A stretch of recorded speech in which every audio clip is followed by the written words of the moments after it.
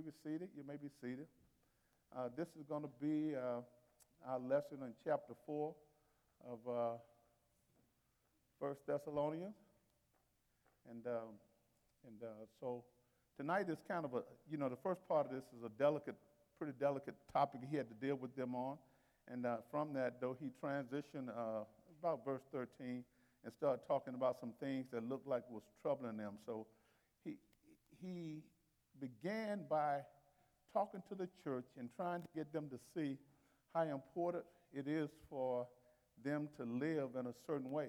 And he was exhorting them to try to live a life of moral purity and a life that will be pleasing to God. And so obviously during this thing of purity, he hit this subject about their sexual sins. And they kind of talk about those things a little bit, and we'll kind of see how we got there. But what you have to understand is that during this time, the Roman Empire, as in many societies today, had a very low standard when it comes to sexual sin. And so because of that, you have to keep in mind that when these folk got saved, they were coming out of a situation that was very ungodly.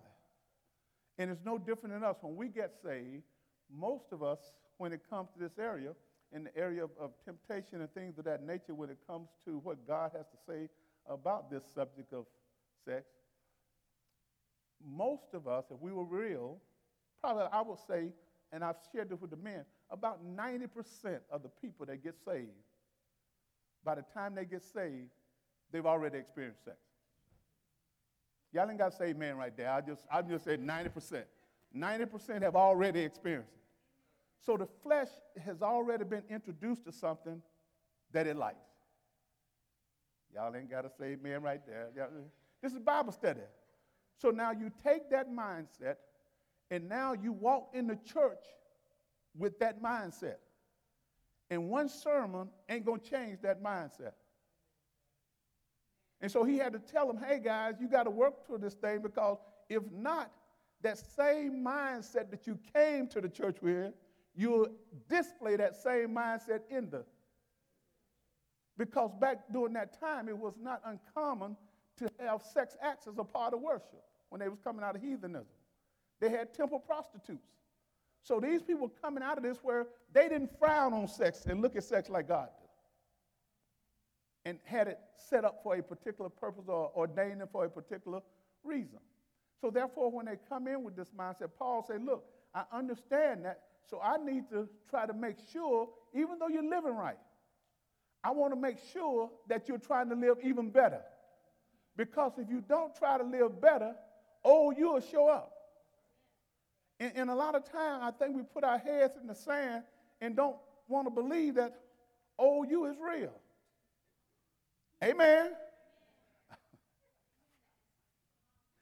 And so one sermon, even being baptized in the church on the first Sunday of the month, ain't going to totally kill your flesh.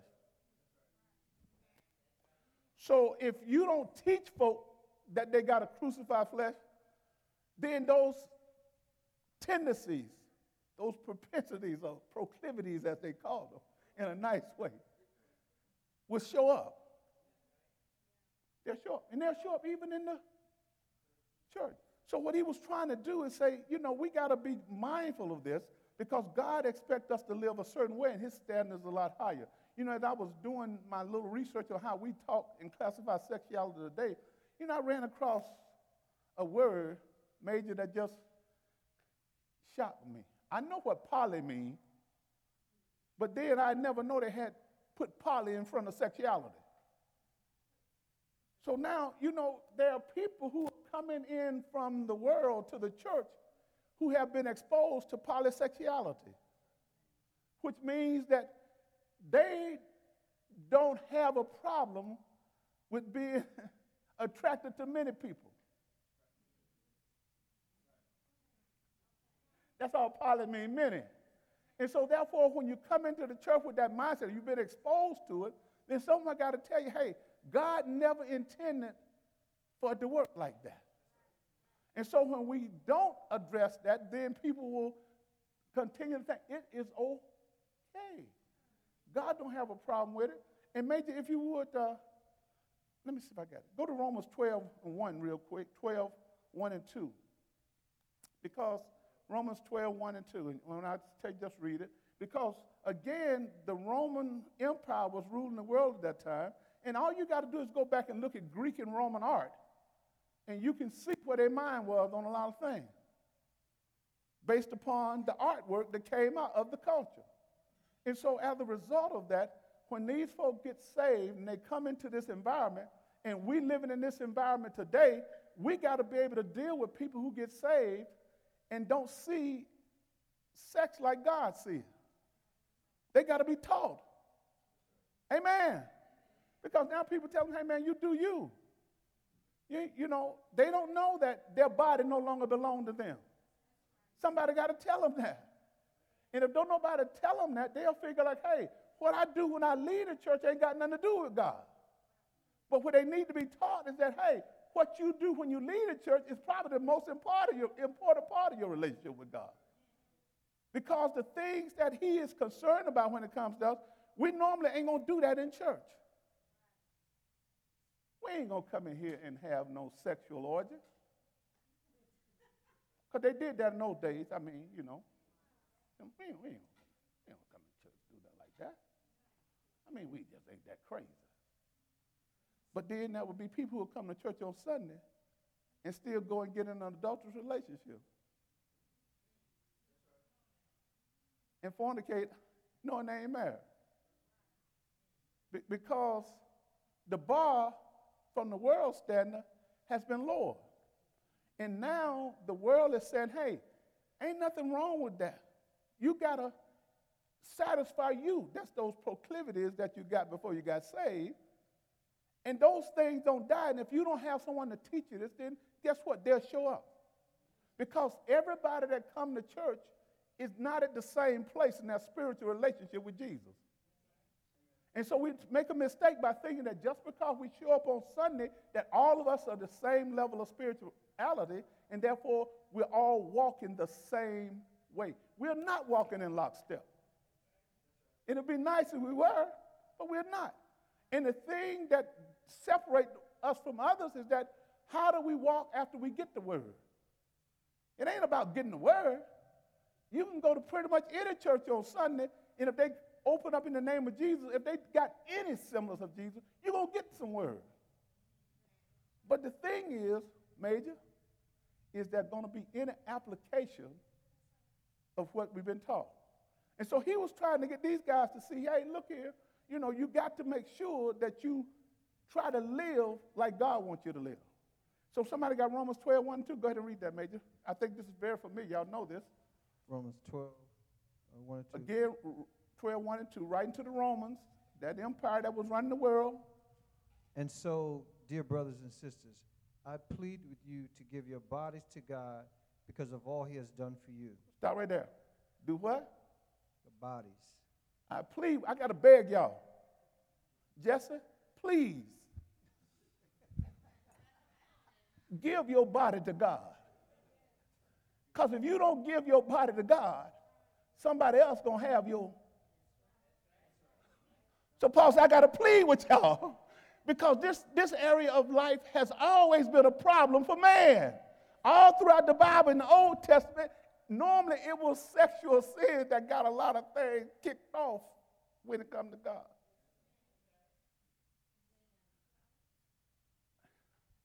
If Abraham had had his flesh in check, there wouldn't have been no Ishmael. If Jacob had had his flesh in check, it wouldn't be no 12 sons with 4 different women. So this area has always been a problem for not just the world, but for God's folks. So he wasn't going to take no chances, Major, and say, well, maybe they're going to just get this by osmosis. No. I'm going to tell them and teach them. Go ahead and finish reading. I got ahead of myself. Go ahead. Let them be a living and holy sacrifice, the kind he will find acceptable. Now, let them be a living, and what's that next word? Holy. Holy.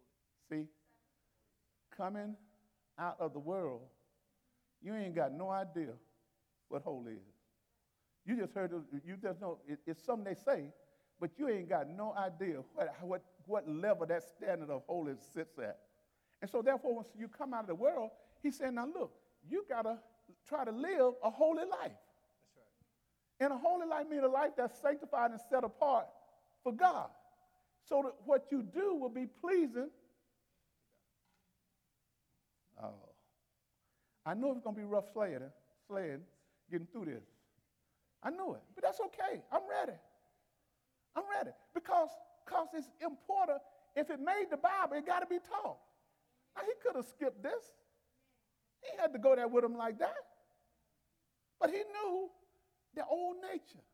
And those of you who don't acknowledge your old nature still in you, you're deceiving yourself. And so, go ahead and finish reading. This is truly the way to worship him. Don't copy the behavior and customs of this world, but let God transform you into a new person by changing the way you think. Okay, that's good right there. Don't copy, because you come in to the kingdom a copycat. You don't copy what the world do when it comes to sex. Not 90%, not 100%. There may be some, can I say this real nicely? There may be some virgins that made it in, probably 10%, but it's a good possibility. 90%, that day and that horse had already sailed, gone, ship gone, before Jesus even get a chance. But Pastor, it's what you said in the beginning. So for men, you learn about sex before you learn about being holy or God. You know, you were as a young boy growing up, your uncles and maybe your dad was concerned about, hey, do you have a girlfriend? Hey, you're a boy. You should have a girlfriend. You should so you learned that before you, so you as a young man, that's your thought process. Long before you hear about being holy. Unless your dad had maybe been holy, yeah, if he had already been holy, you may have got a little bit of that. You're right, but that's my story. I mean, when I'm coming up, nobody ever told me to refrain from, when you got about 14, people ask you, have you? When are you going to? And what you waiting on, that's right. That was the conversation. Right. I want to know, hey, time for you to have a girlfriend. Okay. So you go looking for a girlfriend because Uncle and them said they know what they're talking about. So you go and do that, but they ain't telling you what Jesus say do once you get the girlfriend. They just telling you need to get a girlfriend. But it's long late. You said 90%. So it was 90% of us late, done, late. You messed up already. You late. We got it, Major. 90% was late. So now what we got to do is try to, for those of you who got sons that age young still, you got to try to tell them, hey, that ain't what God wants you to do. You got to at least put that message before them, whether they live it or not. They shouldn't be learning this by surprise, from somebody else. And so if we don't teach the young people and teach our children, the world going to teach them. And I guarantee you, they ain't going to skip this lesson to them. They ain't going to say, okay, let's skip the sex lesson because we don't want to teach it. No, they're going to try to teach them that early. And so what I'm trying to say is that he realized, did somebody else have a hand up before I was going to read on? He realized, Brother Herb, I'm sorry.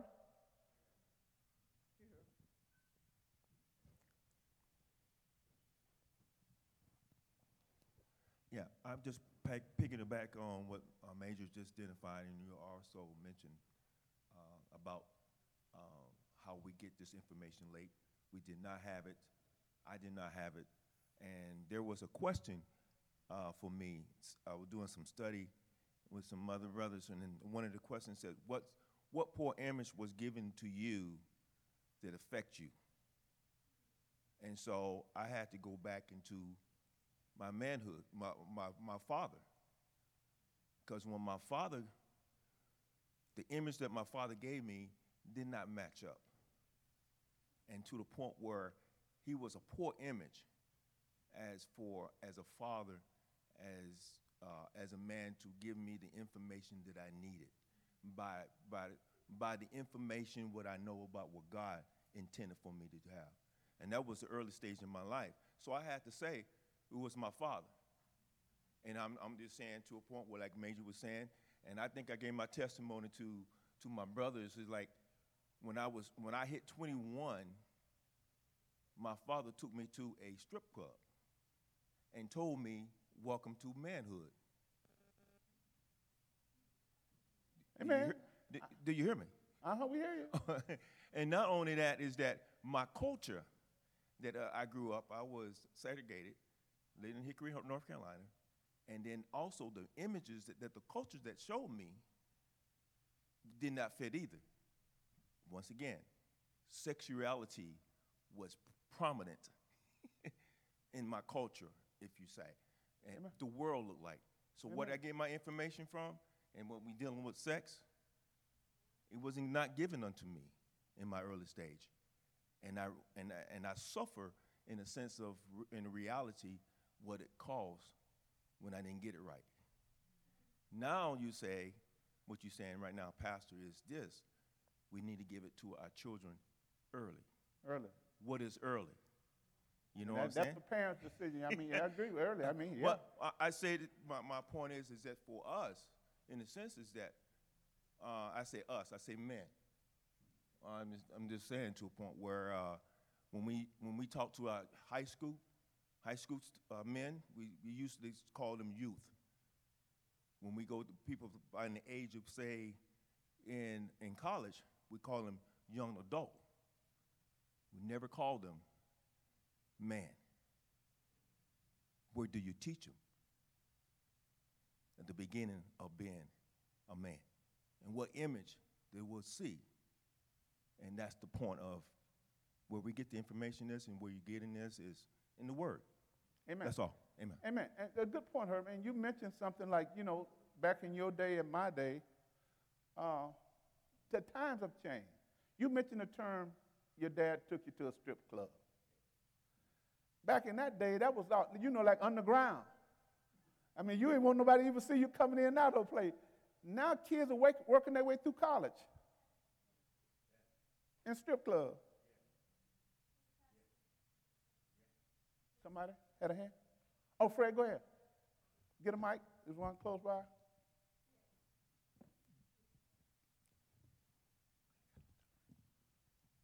Even though most of us had poor examples, we knew it was wrong. That's why we hid when we did it. So it was something about it that we knew was wrong that we shouldn't have been doing, because we hid when we did it. We didn't want nobody else to know about it. So sure, we didn't have the right role models, most of us didn't, but we knew it was the wrong thing to do. But we did it because our flesh was weak and we wanted to do it. Okay, good point. Good point, Fred. Good point. And so the point I'm trying to make, and what I think we want to get out of this first part, is that, this church being a prized possession of Paul, and he was concerned about their spiritual growth, he knew that these would be the type of challenges they were going to have to deal with. Even though they were already saved, even though they were trying to live for the Lord, he knew that when it comes to flesh, flesh does not play fair. So look at this. He says, finally, in verse 1, he says, finally, dear brothers and sisters, we urge you in the name of our Lord Jesus Christ to live. Somebody say live. Live in a way that pleases God, as we have taught you. So to be taught to live right and to live right is two different things. See, taught means I got the knowledge, but then now going back to what Brother Herb Major is saying, is there going to be proper application of the knowledge? There are going to be some people that's listening to me online right now that's, already fornicating. But I'm going to tell them that, hey, that ain't God's best for you. Not if you say you're a child of God and you want to live in a way to please Him.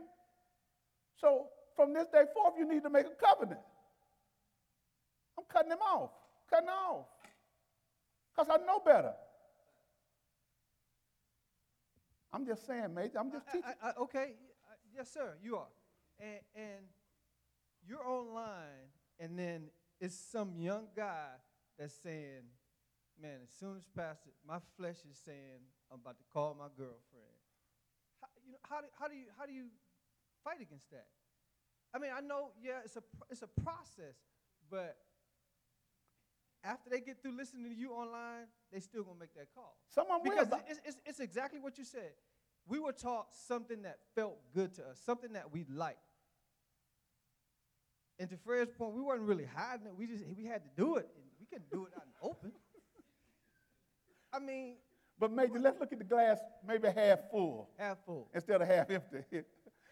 Let's believe that there may be two people out there that say, yeah, the Spirit been dealing with me on this. And Pastor talking about tonight, man, this is my sign that I need to stop right now. I need to try to go cold turkey on this thing. Whatever I got to do, I need to make a vow to God. I need to make a commitment because I want my body to be considered as belonging to Him. I want to be holy and acceptable unto Him. Now, this is like I say, this is one of the toughest battles that you got to win. Because all throughout the Bible, people lost this battle. I mean, David, the apple of God's eye, lost the battle. So we got to believe that we know now and can learn from their mistakes. But it's not going to be an easy win. I mean, if this was an easy win, man, you can just pick up any religious magazine or whatever, and you're going to find a scandal in there. Just go to Google. Google know everything. Google religious scandals. And just see who will start popping up. And I guarantee you, they're going to be centered around two things: women and money, if they're men. Women and money. Maybe some other little things. They may be abusive to folks like that, say something. But for the most part, when you see a preacher say, I need to take a leave of absence from the pulpit, he stole something. Because they don't sit down for drinking. I mean, some of them know they're drinking when they hired them. So they'll be sitting down for that. I mean, but I'm just telling you. And so I'm trying to make this light so this could be easy to understand and swallow. Because I'm trying to help that person online, man, just let them know that, hey, God still expects that, and He don't want us to lower the bar. Even though we realize that that bar is high and it's going to be hard for a lot of people to hit it, you still got to shoot at it. And then at some point in time, we may grow to the point that, hey, look, now I know what God is expecting of me, and I'm going to do my best to try to live. So one of the things I got to do if I'm going to be transformed and changed, sometimes you got to change the company that you keep. Bad company will corrupt good behavior. I mean, you can't come to church on Sunday and then hang out with, dogs with fleas on Monday through Friday. You're going to get fleas. And so look, I got to keep laughing because y'all getting serious on that. Online, y'all please bear with me. I wanted to dodge this lesson, but I wasn't going to dodge it. That's why I just called it what it is, sex in the church. Since he was talking to the church, might as well talk about it. Amen? He said, now, you got to do things that please God as you were taught. You live this way already. Now, he was saying, y'all already doing okay, and we encourage you to do so even more. So when you get to that level of trying to live like God wants you to live, you don't plateau. You keep trying to go up and up and up. You keep striving for that higher call, that mark that is higher. And because if you don't, then you'll hit a point and plateau, and you'll start going backwards. And that's why it is so easy. That's why the Bible talks about Christians or people who backslide. They just go back to something they were familiar with. Because they stopped trying to grow. They stopped trying to be what God has called them. They stopped trying to live in a way that pleased God. And so, hey, it's easier to live to please our flesh and call it a day. But when you hear you got to live for God, you just let that psychology of, oh, God going to tell me, don't do this, don't do that, don't do that. And you focus on all the don'ts, but you still do them. said, don't. Maybe the reverse psychology, by him telling us don't, that make us want to do them. Well, I think that's the devil lying to you. God ain't telling you not to do it because he want to tempt you to do it. So he said, now look, you got to do this even more, Major, because you never stop growing. You don't want to see yourself get to a point in your walk with the Lord where you think you have arrived. Because when you get to that point to think you've arrived, you're setting yourself up for a fall. Now look at this. He says, for you remember, verse 2, what we taught you by the authority of the Lord Jesus. So we didn't teach in our own mindset. We taught based upon the authority that we have been given. And so therefore we believe that the things that we taught you came from God. Now look at this.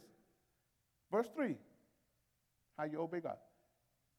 God's will, somebody say God's will, is for you to be holy. That's God's will, Major. Heard? That's God's will. God's will is for you to be holy. That's his will, Major. But the thing is, God made a mistake, Major. He allowed us to exercise free will. If I had been God knowing what I know now, I would say, look here, when I create Major, I'm going to say, it's my will if you not do this, then I'm going to keep you from doing it. I ain't going to give you no choice. But God, because he's God, he still gave us free will. Adam knew his will, but still him and Eve went out and did what they wanted to do after they was influenced. So we can know what God's will is for our life, but it don't necessarily mean that we're going to obey his will. It is God's will that everybody should be saved. But we know that everybody that you present this gospel to is not going to accept it. But that don't stop you from presenting it. So because we know that everybody ain't going to live holy, that don't stop us from trying to teach what the Bible says when it comes to this aspect of our lives. So he says, God's will for you to be holy, so stay away from all, somebody say all, sexual sin. Now, the Greek word there, some of y'all Bibles say sexual immorality, is the word porneia. And that word porneia, where we get the word pornography from, but that word is broader than just looking at naked pictures. I mean, it's any illicit sex outside of the confines of marriage. So right now, you know, if you got friends with benefits, that ain't God's plan. Oh, Lord have mercy. but I'm on this insurance plan. Hey, by me, she helped pay the house note.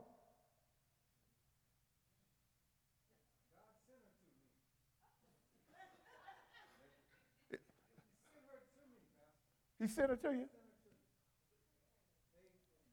Made for you. But he didn't tell you to marry her. He just sent it to you and say, hey, man, hey, you know, Major, in the culture you living in, now, you know, marriage ain't no big deal no more. So therefore, you know, we're living in a culture now, even in the military, where people just, you know, go through the motion for the BAQ and the BAS. They want the more money, but they ain't. Yeah. And so therefore, if the church, I say all the time, is a microcosm of the world. Whatever is in the world, a little bit of it is in the. So he says now, stay away from all. Somebody say all. And in this, and I ain't got time to get that deep in. I wasn't going to go that. I said I'm going to stay, at least this was going to be just R-rated. Amen. I wasn't going to go too deep right there. So y'all need to go do your own research on all sexual immorality. Okay? Fred, go ahead. You know, I think we dress things up too much. Instead of calling sin, or living in sin, we call it friends with benefits. So that's an easy fall there. You say, hey, look, you're living in sin. Ain't no friend with benefits. You're getting benefits, but you're living in sin. And that's what they used to call it. But now they make things seem softer by saying friends with benefits. So you don't see them as bad. You don't think about it as being bad when you hear friends with benefits as you do when they say, hey, you're living in sin. Amen. Amen. And what happens is that when subtle changes come into the church, you know, the devil is subtle. He ain't going to hit you in the head and just like that. He's going to dress it up. That's what enticing and allurement is all about. It's designed to make you think that something you're getting is good for you. No different when the Bible knows what it's talking about. When it say, you know, when it talks about the devil luring us into something. Well, anybody who fish know what a lure is. And a lure is to make that bass think that what he's finna hit is so pretty, so fine. You just got to have it. And he's so blinded by the prettiness of it, he don't see that big old hook. And he's going to end up in the skillet. And that's what sin does. It can look so good. With so many benefits. Make you feel so good. And you don't realize that every time you go there, you're taking on a little bit of that person's spirit with you. Man, some people got so many spirits. They don't even know who. Oh, Lord, don't let me go there. Don't even know who they are, man. Let me read on. Let me go ahead and read on. I said we're going to be all right tonight. So he said, stay away from all. Somebody say all again. He said, now, then each one of you will control his own body and live in holiness and honor, not in lustful passion like the pagans, the people that don't know God, which we were before we met Jesus, who do not know God and his ways. So now we're here tonight learning more about God and learning more about his ways, because he just told us he wants us to be holy. That's his way. That's his will. He's telling us that. But now just because he's telling us that and we learned it, then now the question is, we got to apply this. And so because if not, then it's just knowledge that's going in and coming out the other ear. And so this is a hard sell today, Major, for the younger generation. Because, man, when I started looking at this, my head started swimming when I just fed polysexual into Google and asked Siri to help me with it. Man, all kinds of stuff started coming up. Oh, my God. Our kids got to deal with all of this and go to school at the same time? And then they got to look at, you know, Netflix and see she got to have it.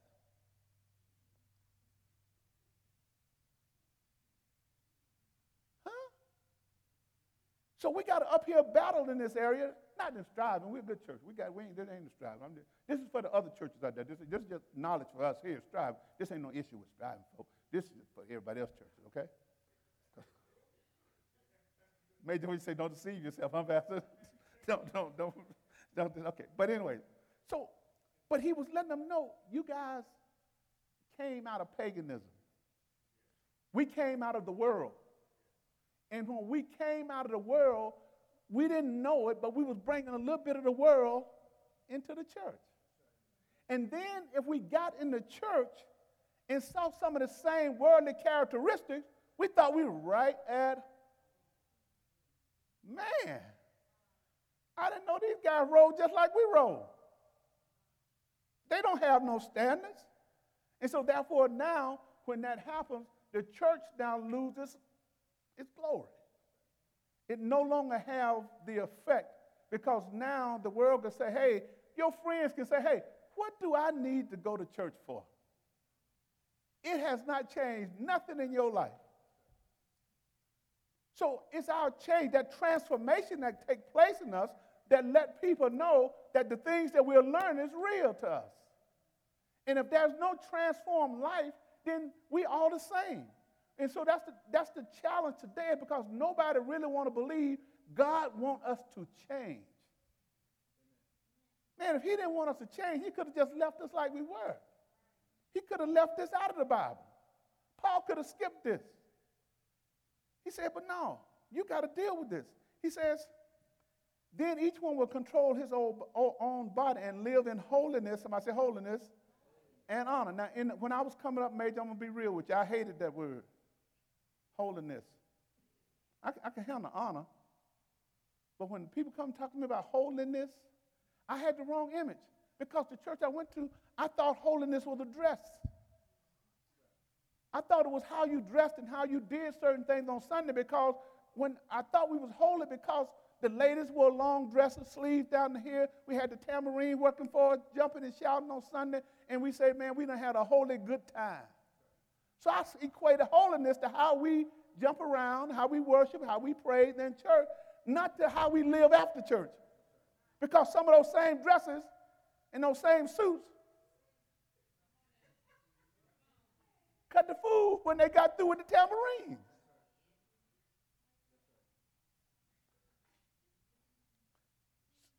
Lord, help me right here.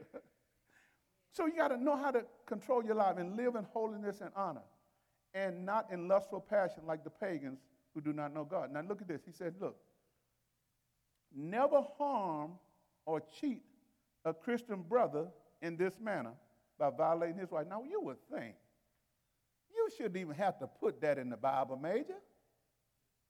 Some heathens don't even do that. But man, the Holy Spirit had them to put that in the Bible. It said, never harm or cheat a Christian brother in this manner by violating his wife. Deacon so-and-so messing with deacon so-and-so wife. In the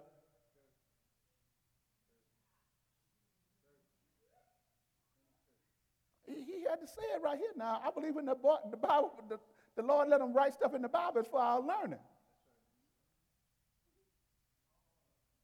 For the Lord avenges all such sins. In other words, man, when you do that, man, you mess with another brother's wife or husband. I guess because today, maybe back then it was just the men that was the aggressor.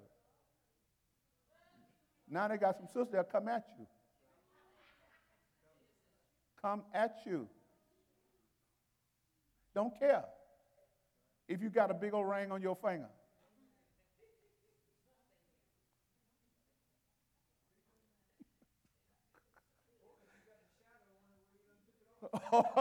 And Major said, you got the shadow where you done took it off. So he said that when it comes to this thing called marriage, man, when we start violating marriages, he said, man, God will avenge such things. I mean, he take that personal because he ordained that. He ordained marriage. So he know how marriage is supposed to function. And so therefore, when we go against what has been ordained by the one who originated it, then we're going against his divine will. Because the originator of something has the right to determine how it's going to be functioning, how it's going to be used.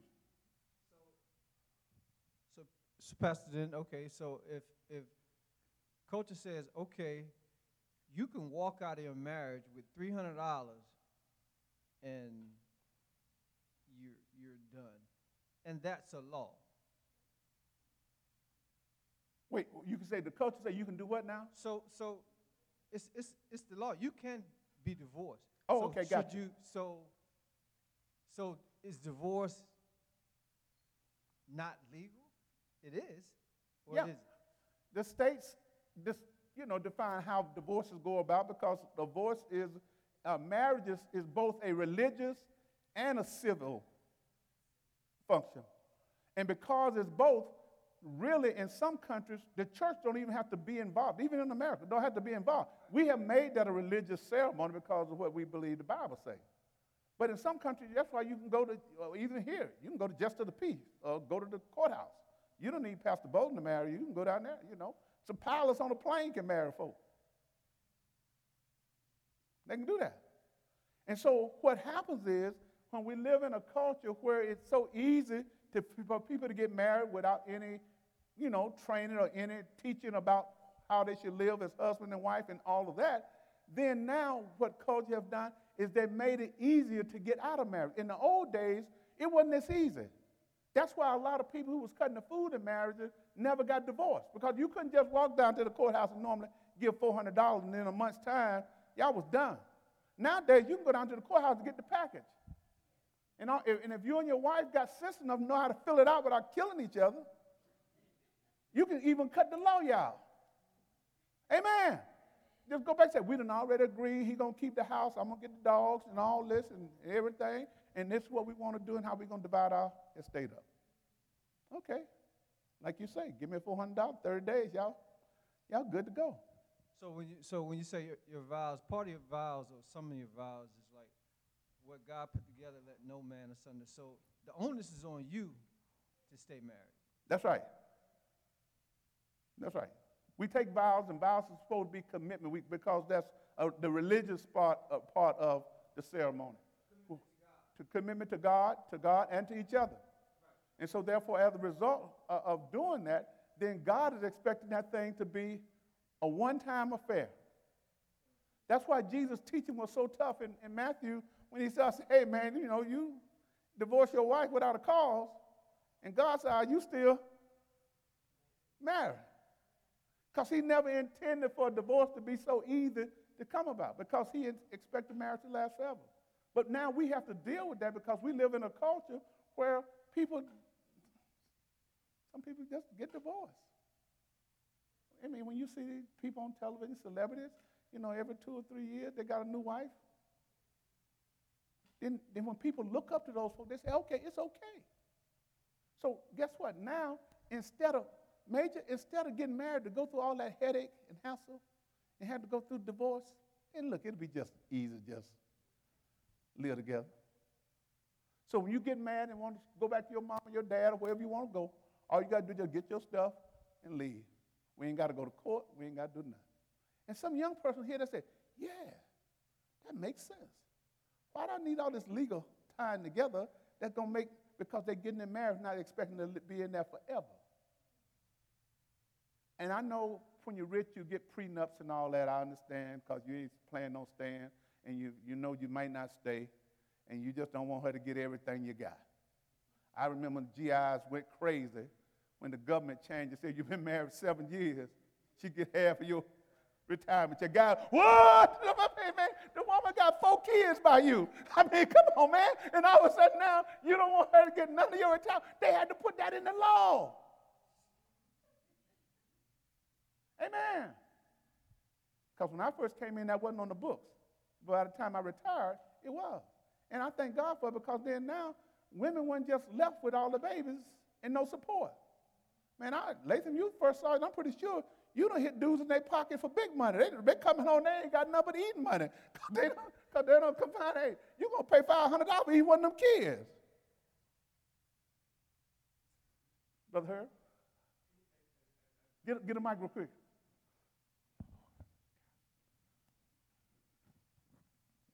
And I think this will become, as we study this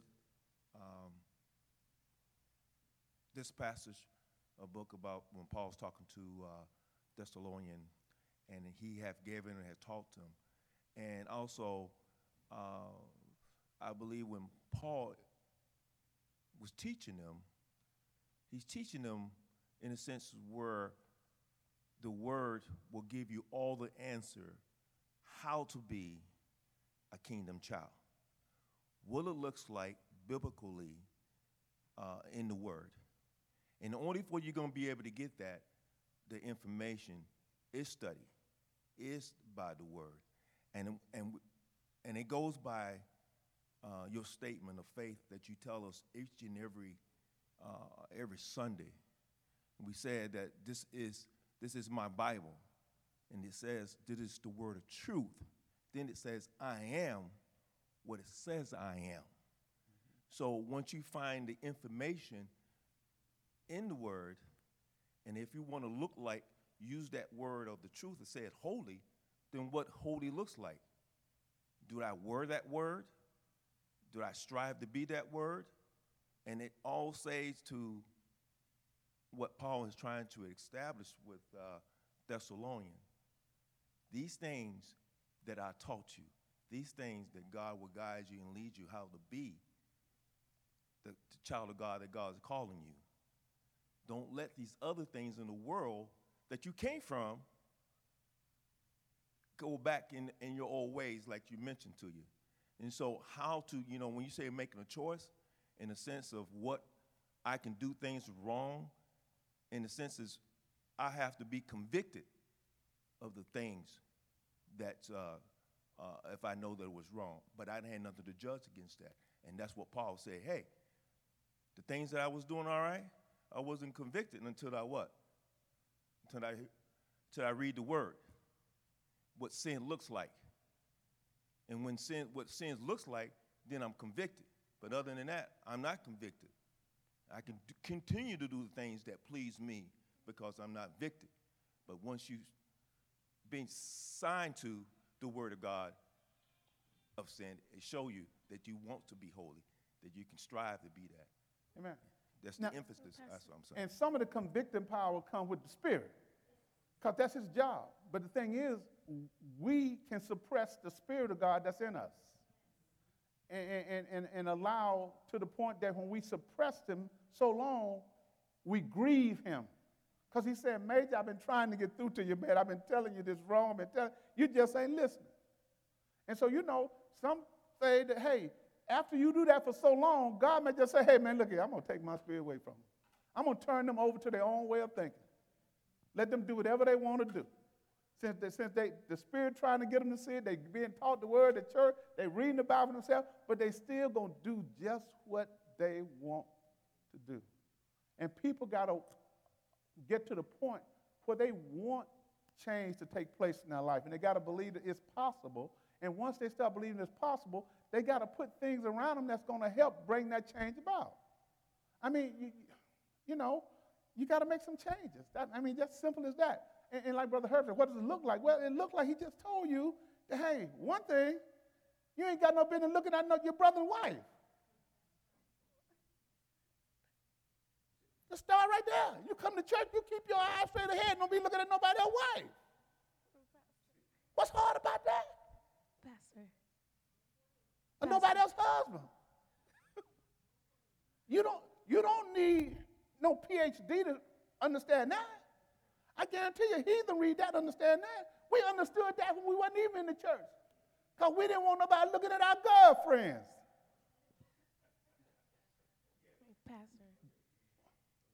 So you got someone that's saying they want to be holy. They want to live holy. They want to do what this word is saying. They want to do what y'all are saying. They're saying how? When your flesh is saying, go get it. But your mind is telling, you want to do right. They want to know the hows. How do I keep from going in the way that I know is wrong? I want to do right. And it sounds like to me that verse where it say, I want to do right. Evil is always present. Yeah. That war between flesh and spirit. But how? Some people are asking, how? How do I live this word? How? One, sometimes don't be truthful to yourself. You know your weaknesses, and then put other people around you to help you. And then the other, you got to change the environment too. If you know you done gave your life to the Lord, and all your buddies, all 6 of y'all used to run the streets like crazy, and you still go and run with them, you don't want to know how. You don't want to know how. Because now you're saying, man, I can't afford. You don't trust God that he can get you some more friends. And so therefore, it's hard to walk away from people that you've been in the trenches with when God is telling you, hey, you need to separate yourself from some people. Don't be unequally. That means don't be tied up with somebody that no longer act like you and think like you do now. But you're going to want to know how, and then you don't cut the yoke. And you carrying that weight around with you everywhere you go, and you trying to get to church, and they trying to pull you back out all night. Pastor. I thought another hand. Yeah, go ahead. Nah, I was thinking to myself, it's pretty close to home with me at least. I know some stuff I had to put into place because I had trouble with pornography myself. So I don't know. You said how I would say maybe you delete the app if you get to that point, or they have apps you can get Covenant Eyes and stuff like that to try to help, or just having an accountability partner as well too to kind of help. But I think it's a two-way street. Half of it is you yourself have to want to and believe that you can break free from it, and then the other half is what's it called? God working in you and stuff like that. So, yeah. I mean, it's a work. I mean, that's why Paul talks about crucifying you every day. So somebody need to write some stuff on our mirrors. You write your success story on your mirror. They take the gurus that tell you how to be successful, say, put it on your mirror so that when you wake up every morning, you'll read it. Put it on the mirror. I ain't fornicating today. Read that every morning while you're brushing your teeth, reading that. Getting it in your spirit. So faith come by hearing by the word of God. So you got to write some stuff down and put it before you, because in the Old Testament, they had to wear these things around their head and in their arms to tell them, they look at it and say, oh, I can't do that because this is a reminder. I ain't supposed to. And that's what a wedding band ought to be. A reminder. Oh, she said I'm cute, but I'm married. Reminder. So I can't accept that compliment like that if it's going to cause me to get away from my vows. And so when she disrespects your ring, she's disrespecting your wife. And your God, too. Yeah, well, that's a good way to do it. Glory, okay, I'm sorry. Glory, you don't move up to the front. Glory, you moving up. You must got something you want to say. Go ahead, Fred. Let go. For me, myself, I had to transition my mind. And I had to constantly stay in the Word. And physically exercising, just keeping myself busy and not doing the things I used to do. Amen. Brother Fred, did you have something? Yeah, I think if we practice more of what the Bible say about casting down thoughts or bringing all those thoughts into captivity that exalt itself against the word of God, I think it'll become easier to resist. But a lot of thoughts, a lot of thoughts we like to have, and we dwell on those thoughts, especially when you go back and you remember, some of the things you used to do. Instead of casting it down, I think sometimes we just, meditate on it. Yeah, entertain it, meditate on it. And there's some people that believe you will become a product of your thoughts. If you think something long enough, your flesh will figure out how to carry out what you're thinking. And so that's why the Bible always encourages us, meditate on certain things. God said, meditate on my word day and night. And if you do this, you will have good success. And that means more than just money. That means you can have good success in trying to kick some habits. But you got to keep that word before you, and you can't run away from it. And then you got to do your best to start applying the word. So let me read on. Look at this. He says now. I have one more question. Okay, I'm sorry, mate. I'm sorry. It's not a question. So I knew a situation where a person stayed in an abusive relationship because they were so strong about their spiritual belief that they said, no, I'm not going to leave. I'm not going to leave. I'm just going to keep praying for the person to change. Is that advisable? Well, that's a tough one, Major. I can only give you my opinion. It depends on what you define, how you define abusive now. But now, in the old days, when I used to hear the term abusive relationship and things like that, I thought it was always physical. But now people are being told, hey, you can be mentally abused and psychologically abused and all this. It ain't got to be physical. So now folks saying, hey, look, if you're in a toxic relationship, some people telling, hey, life is too short. You need to jump ship. Now, this is what I got girls. And I tell my daughter anytime, hey, look, you done said I do. I hope it's to death do you part. But you ain't married nobody to make you their punching bag. So when dudes start hitting on you, you need to jet. Because if he hit you once, he hit you again. Now, some people in the old days, girl, just stay there. Keep praying. Well, I'm gonna keep praying, but I ain't going to be arm distant till I see some manifested change in him. But there's different schools of thoughts in this. So some people do get that type of counseling, but I would not give that counseling to my daughters. I was brought up in that generation where we hit women. I saw my daddy hit my mama like that. And early on in high school, when Jeanette made me mad, Lady Jeanette made me mad, we get into it. But the thing that saved her was that, hey, she had about 7 brothers and she wasn't scared to fight back. And she knew that if I won, one of them gonna get to me. And they made it known. And so therefore I had some buffers to put some restraints on me. See what I'm saying? But a lot of women don't have that when they married to a nut. But they stay because they feel like, I'm supposed. You got a mic? Get your mic. Okay. Let me reframe that. I'm only speaking about the instance that I know about that were brought to my attention. I'm not speaking for all women by any means.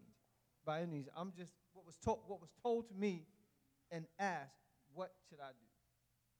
And I was like, I can't tell you, because her conviction was so strong about doing the right thing, so she thought. And for some people, it works out okay for them. And they can do that. In the old days, in our culture, that's why people in the old days did not get divorced that often. But they should have. Because by not getting divorced, Daddy got 3 sets of kids out there. When they should have just went on, cut the ties, and now you've been waiting on pause, and he running the street, and now you mad and your children mad when they find out they got some half brothers and sisters out there. And then when Daddy died, it's all hell at the funeral. Because everybody show up. When you could have just cut them ties, got that behind you. If that rascal going to run the street like that.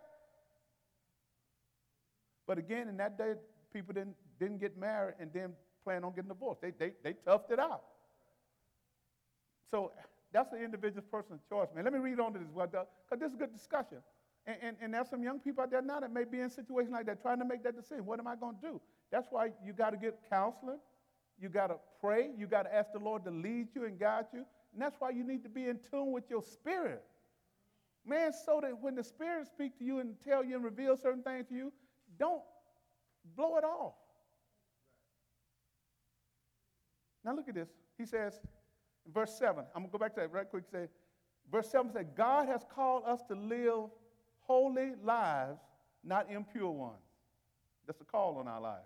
Therefore, anyone who refuses to live by these rules, people don't like that in the church today. These rules. These rules. The Bible is a rule book. Amen. Every sport got a rule book. And if you don't play by the rules, you get penalized. The Bible is a rule book. I don't know why we come to church and think it ain't no rules. I don't go to church. I got too many rules. Well, these rules. He didn't say a rule. He said, y'all got real quiet right there. These rules is not disobeying human teaching, but is rejecting God, who gives his Holy Spirit to you. So when we don't follow the rule, you ain't rejecting Pastor Bolden. You ain't got to thumb your nose up at me. I'm just reading what the Word say. So when you argue about that, you're arguing with, well, Pastor Bolden just too strict over there. No. He said these rules. And he expects us to try to live holy. That's his rule. That ain't my rule. Like a lot of y'all, I wish it wasn't in the Bible too. Because I fought it a long time. Then that word holy, like I said, scared me. Sanctified and holy, you tie both of those two together? Man, I used to get all kinds of chills coming over me.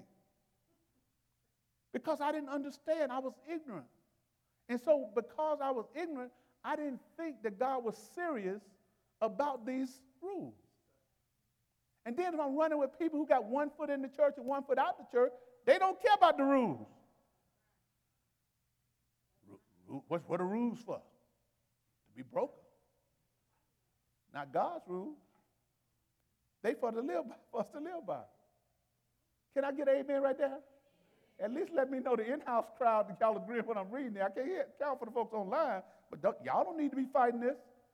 Don't let that spirit of come over you. Amen. Let me read on. We ain't got but a couple more verses because he get going a whole different direction in verse 13.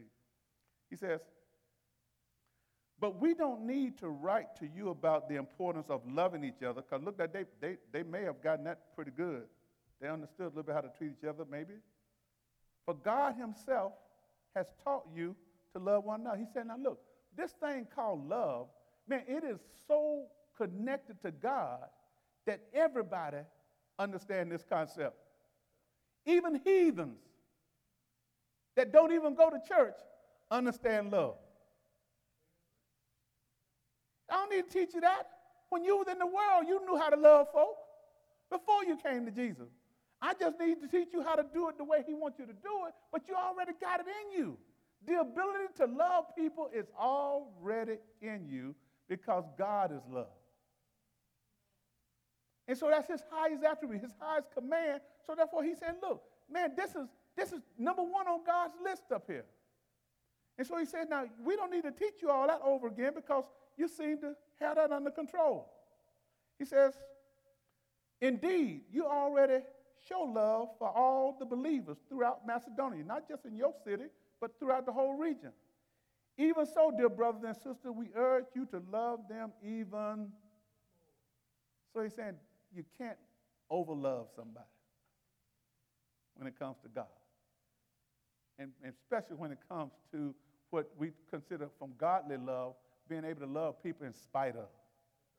So he said, look, you got to do that even more. And if we could really get that down, that's one that we talk about, but it's hard to see that played out like God wanted to play out. So he said, look, we urge you to love even more. Now look this.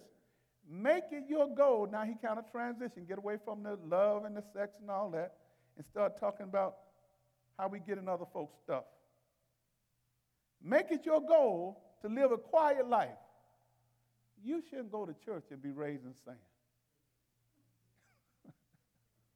Make it your goal to live a quiet life, minding your own. Most of the time when stuff happens in the church, it's because everybody's in other folks' business. Minding your own business. Not prying into, it's different when someone invites you into their business. But when you pry into other folks' business, you cross the line. Are they fishing for information on folks? But now, let me be real. Some of y'all put too much of you on Facebook and out there on the websites and everywhere, in the internet. You ain't got to be changing pictures every week. Let one picture get past. I mean, some of them shots out there, they go through all this trouble just to take a picture to put out there. Who they trying to get? Man, some of these people I see out there married. And I'm saying, who they trying to impress looking like that on the web? Everybody look at them. They got a husband that ought to see nothing but that, but you ain't got to pry into some folks' business. Just go to their site. And guess what? Because all that fooling go around, the church or either Christian organizations are adopting the same thing that the world adopted. ChristianMingle.com. Somebody gonna say the Holy Spirit just dropped that. The Holy Spirit just dropped that in our spirit. We need to start this website. And I guarantee them guys may be heathens. But they know that there's an audience out there that go to church and really don't want everybody to know what they're doing. They just want to put a profile out there and find a nut. Now, every now and then you may find a nice guy. Don't get me wrong. You may. But most of the time, oh, Lord, Keisha finna hit me now. I knew I couldn't make it the whole lesson. But I'm not saying I just got one question. Okay, ask the one question. Is it about one of these rules? It's about what you just said. Okay. You know, it has to be progression in everything that we do, right? So if you are a single person and you're a Christian, right? I have friends who've done just that and end up marrying or getting married to that person because in their mind, now I'm not saying that other people don't, filter in, because they come into church like that too now, because we didn't have some around here. So it's like when you think about it, it's like we have to be careful when we look at how life is progressing, because I think I get a little aggravated when I feel like the first thing is, you like the world, you like the world, you like the world. But you still have to progress. It's like, are you still writing letters to everybody or using your email, right? That don't make you of the world because you adjusting to it. So I think people who do the Christian mingle situation may go with that same intent because they come to church and they look around, there's nobody. They're not going to the club, they're not doing other stuff, and there are other people who think the same way. But they have a discerning spirit that if this fool get on sending me pics, I ain't gonna say the other word, and all this other stuff that they be doing, you can figure that out pretty quickly. But I've had some friends who've had some really good success with that. Amen. And I would rephrase and say this. I say this all the time. In God we trust, and everybody else you check out thoroughly. So look here. Hey, you done met him online? Give me enough information about you that I can go do a background check on you. But at least you got him thinking now. Got him thinking. So now they don't want to give up that and they want to be your soulmate, and he won't let you just run a check on him, man, you ought to know what you finna meet. Because everybody on there don't play by the rules. Just because they say Christian, some Christians so naive, ain't number Christian fishing on this site, they lying to themselves. The world fishing on them site. Everybody fishing on that site. But Keisha, I understand what you're saying. We got to understand that has worked for some people. You know, and I'm agreeing now because the younger generation don't go out and find husband and wives like we do by hanging out in the club somewhere and then meeting them, you know, because now they rather sit at home on their computer and say, let me just find one this way. I ain't got to go nowhere. I ain't got to get dressed. I can be sitting here looking like anything I want and put my best profile up there.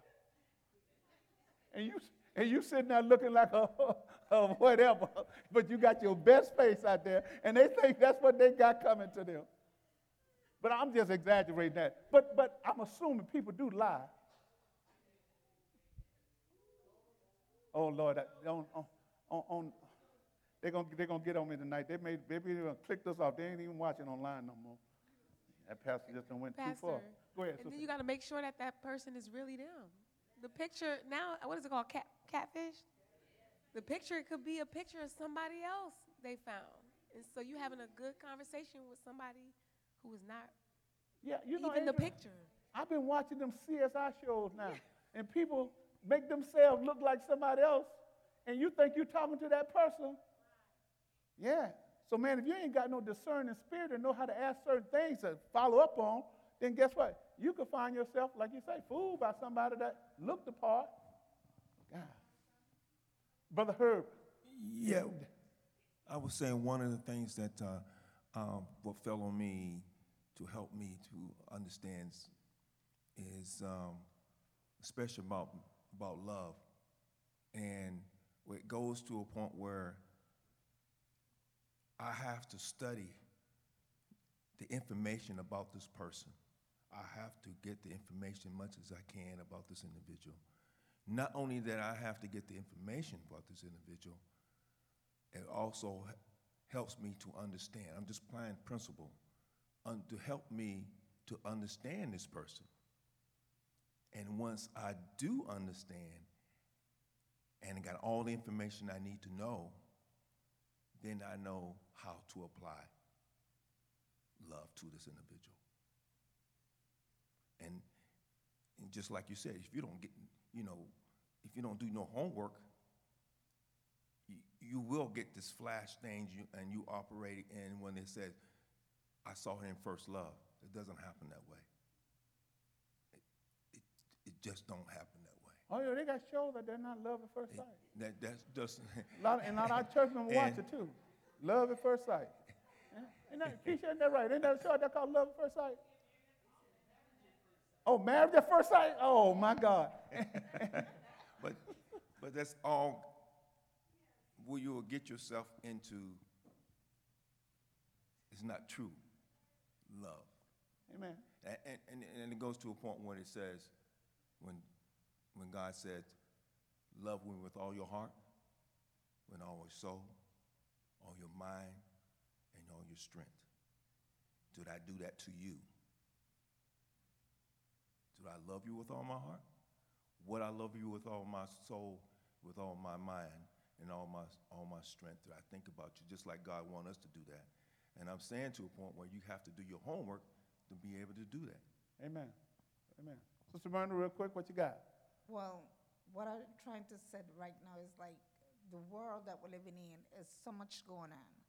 So when you go online and you can't see this person, you're talking to this person, them can actually even change their voices, you know. They can set you up. I heard about one that the guy went to meet up with this girl and meet online and went to meet the girl, and his friend telling him to be careful, and he's like, you're too old school, let me go. And he traveled to another city, and the guy told him, okay, since you won't listen to me, don't stay with this woman because you don't know her. Go to a hotel, get a car, rent a car, go close enough where she live at, and stake out the house from where you can see to watch and see who come in and out.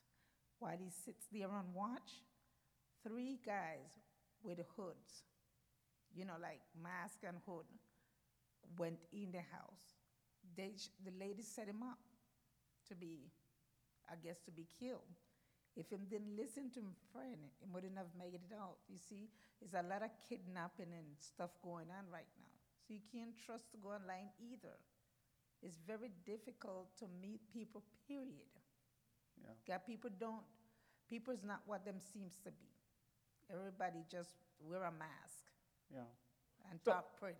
And that's why that's why we got to be, you know, as Christians, we got to be wise. I mean, you know, we got to be wise, and we got to do the things and seek wisdom, because wisdom does come from above.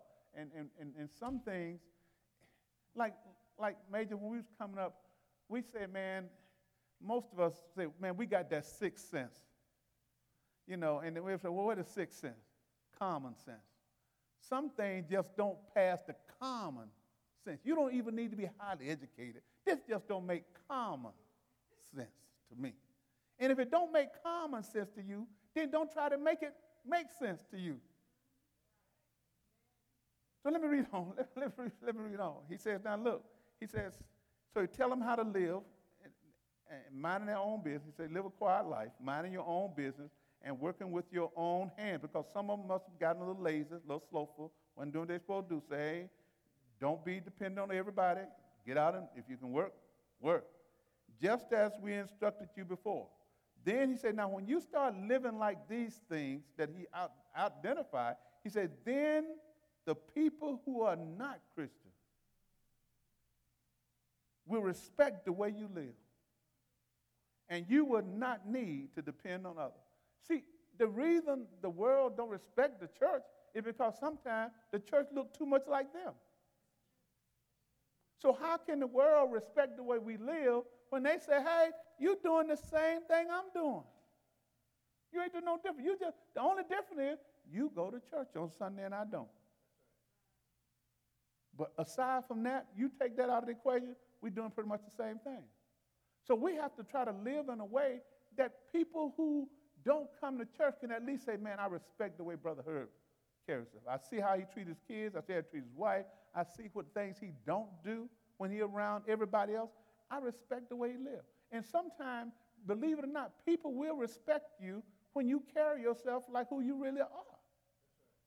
If you really care, yeah, it may take them a while to stop doing certain things around you, but they'll figure it out. And once they figure it out, some of them can say, okay, I'm going to just give them the respect now, or they're going to cut you loose anyway. And when you get cut loose by some ungodly friend, you ought to celebrate. That ain't a time to go in the morning and crying, oh, what am I going to do this weekend? My boy's gone. Well, no, man, I'm celebrating. I done got them rascals out of my life. They keeping me from living holy. Man, I'm trying to live holy, and they trying to get me back to what we were doing. And so what we got to see is that that's time for us as Christians to believe that we can celebrate, because trying to live like God wants us to live should not be something that we don't want to do. We ought to at least be trying. And Paul understood that this was a work in process, in progress here, but at the same time, growth is supposed to be natural. If you've been in church for so long, there ought to be some natural things changing in your relationship with the Lord, just like the Bible compares our spiritual growth to growing in the natural. You was babes, you was on milk, and sooner or later you get to solid food. And then once you start getting to the solid food, then you don't fall for the little things that used to trip you up when you was a baby. But if you're a 20-year-old baby and still on, meaning you've been in the church 20 years, and you still on milk, then something is wrong with you. Something wrong. That would be like you taking your 12-year-old son to his checkup, and the pediatrician say, why has this boy still got a bottle? He done shed a teeth. He got permanent teeth now. And he walk around and sucking on the bottle. You better go get him checked out because something is not. I know that. Especially Carrie I ain't stepped over the line, have I? I'm okay. Okay, I don't want to get into foul territory, but okay. Let me transition real quick now, because now he started talking real quick about what appears to be an issue that they had with the resurrection. And you wonder, how did he jump from that all the way to the resurrection? Because these people were really looking for Jesus to come back soon. And they was looking for him to come back soon, and by seeing all their relatives and friends dying, then they started saying, wait, why are we going through this?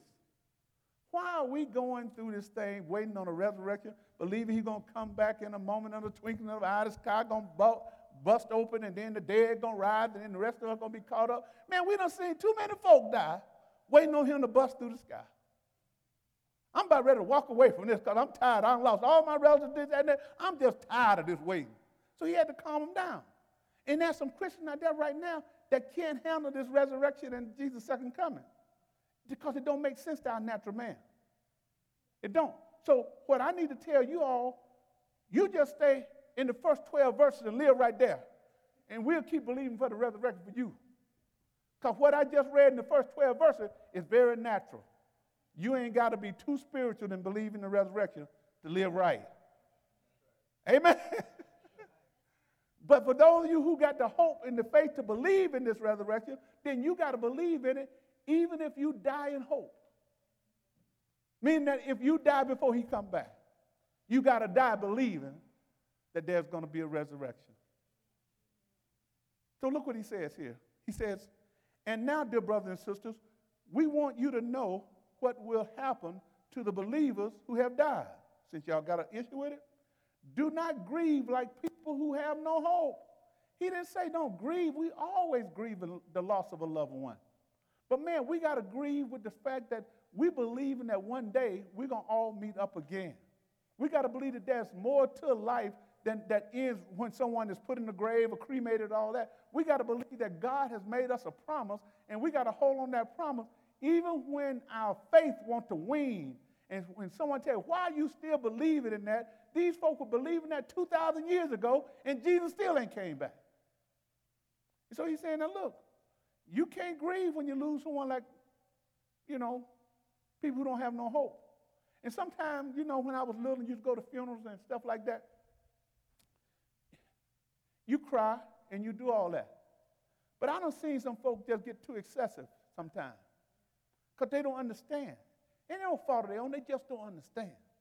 I mean, I've seen people try to crawl in the casket and all that. They just don't Somebody needs to tell them, hey, it's all right to grieve, but look here, what you're grieving over is a shell of someone. Because the part that's important to God has departed the body. But when we don't know that, we cry, we mourn, we do that. But man, at some point in time, you got to come out of that with hope. Because if you don't have that type of hope, you're not going to pass this on to the next generation. And they're going to want to know, why should we go through all this when grandmama gone? Granddaddy gone. And you got to be able to tell them, hey, look, this is a promise that we got to believe even if it's not making sense to us right now.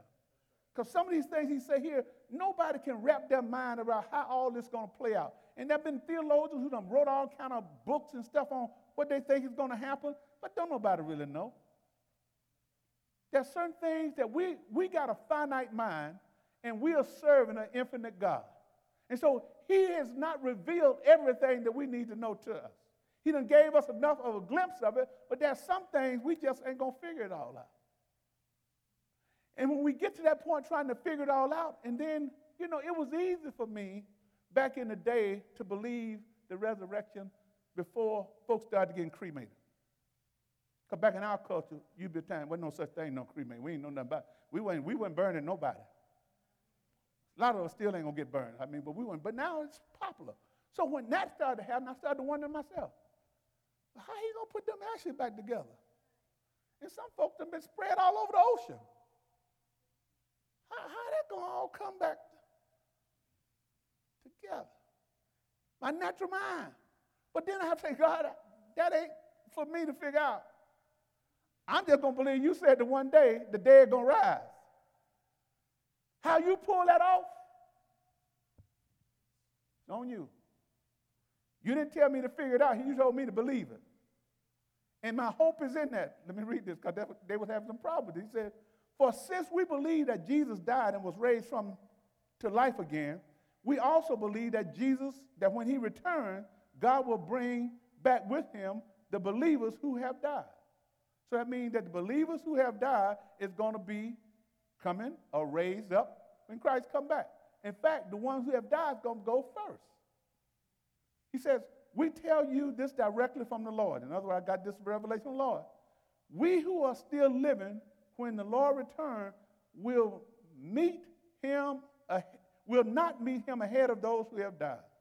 So if you're still here on earth, Major, when he come back, you got to wait till all of us who may be gone go up. You got to wait to get in line. Because the promise is that the dead going to go first.